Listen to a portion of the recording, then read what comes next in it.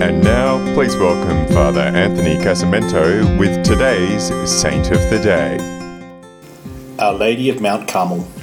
Hermits lived on Mount Carmel near the Fountain of Elijah in northern Israel from the 12th century. They had a chapel dedicated to Our Lady. By the 13th century, they became known as Brothers of Our Lady of Mount Carmel. They soon celebrated a special Mass and office in honour of Mary.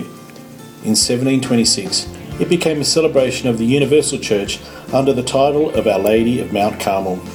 For centuries, the Carmelites have seen themselves as specially related to Mary.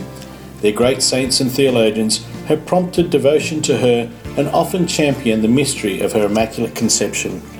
St. Teresa of Avila called Carmel the Order of the Virgin, while St. John of the Cross credited Mary with saving him from drowning as a child, leading him to Carmel and helping him escape from prison.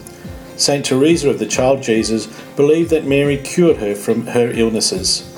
There is a tradition, which may not be historical, that Mary appeared to St. Simon Stock, a leader of the Carmelites, and gave him a scapula, telling him to promote devotion to it.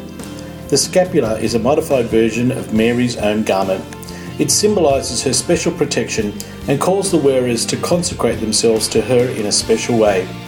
I'm Father Anthony, and that was Saint of the Day. For more episodes, go to cradio.org.au.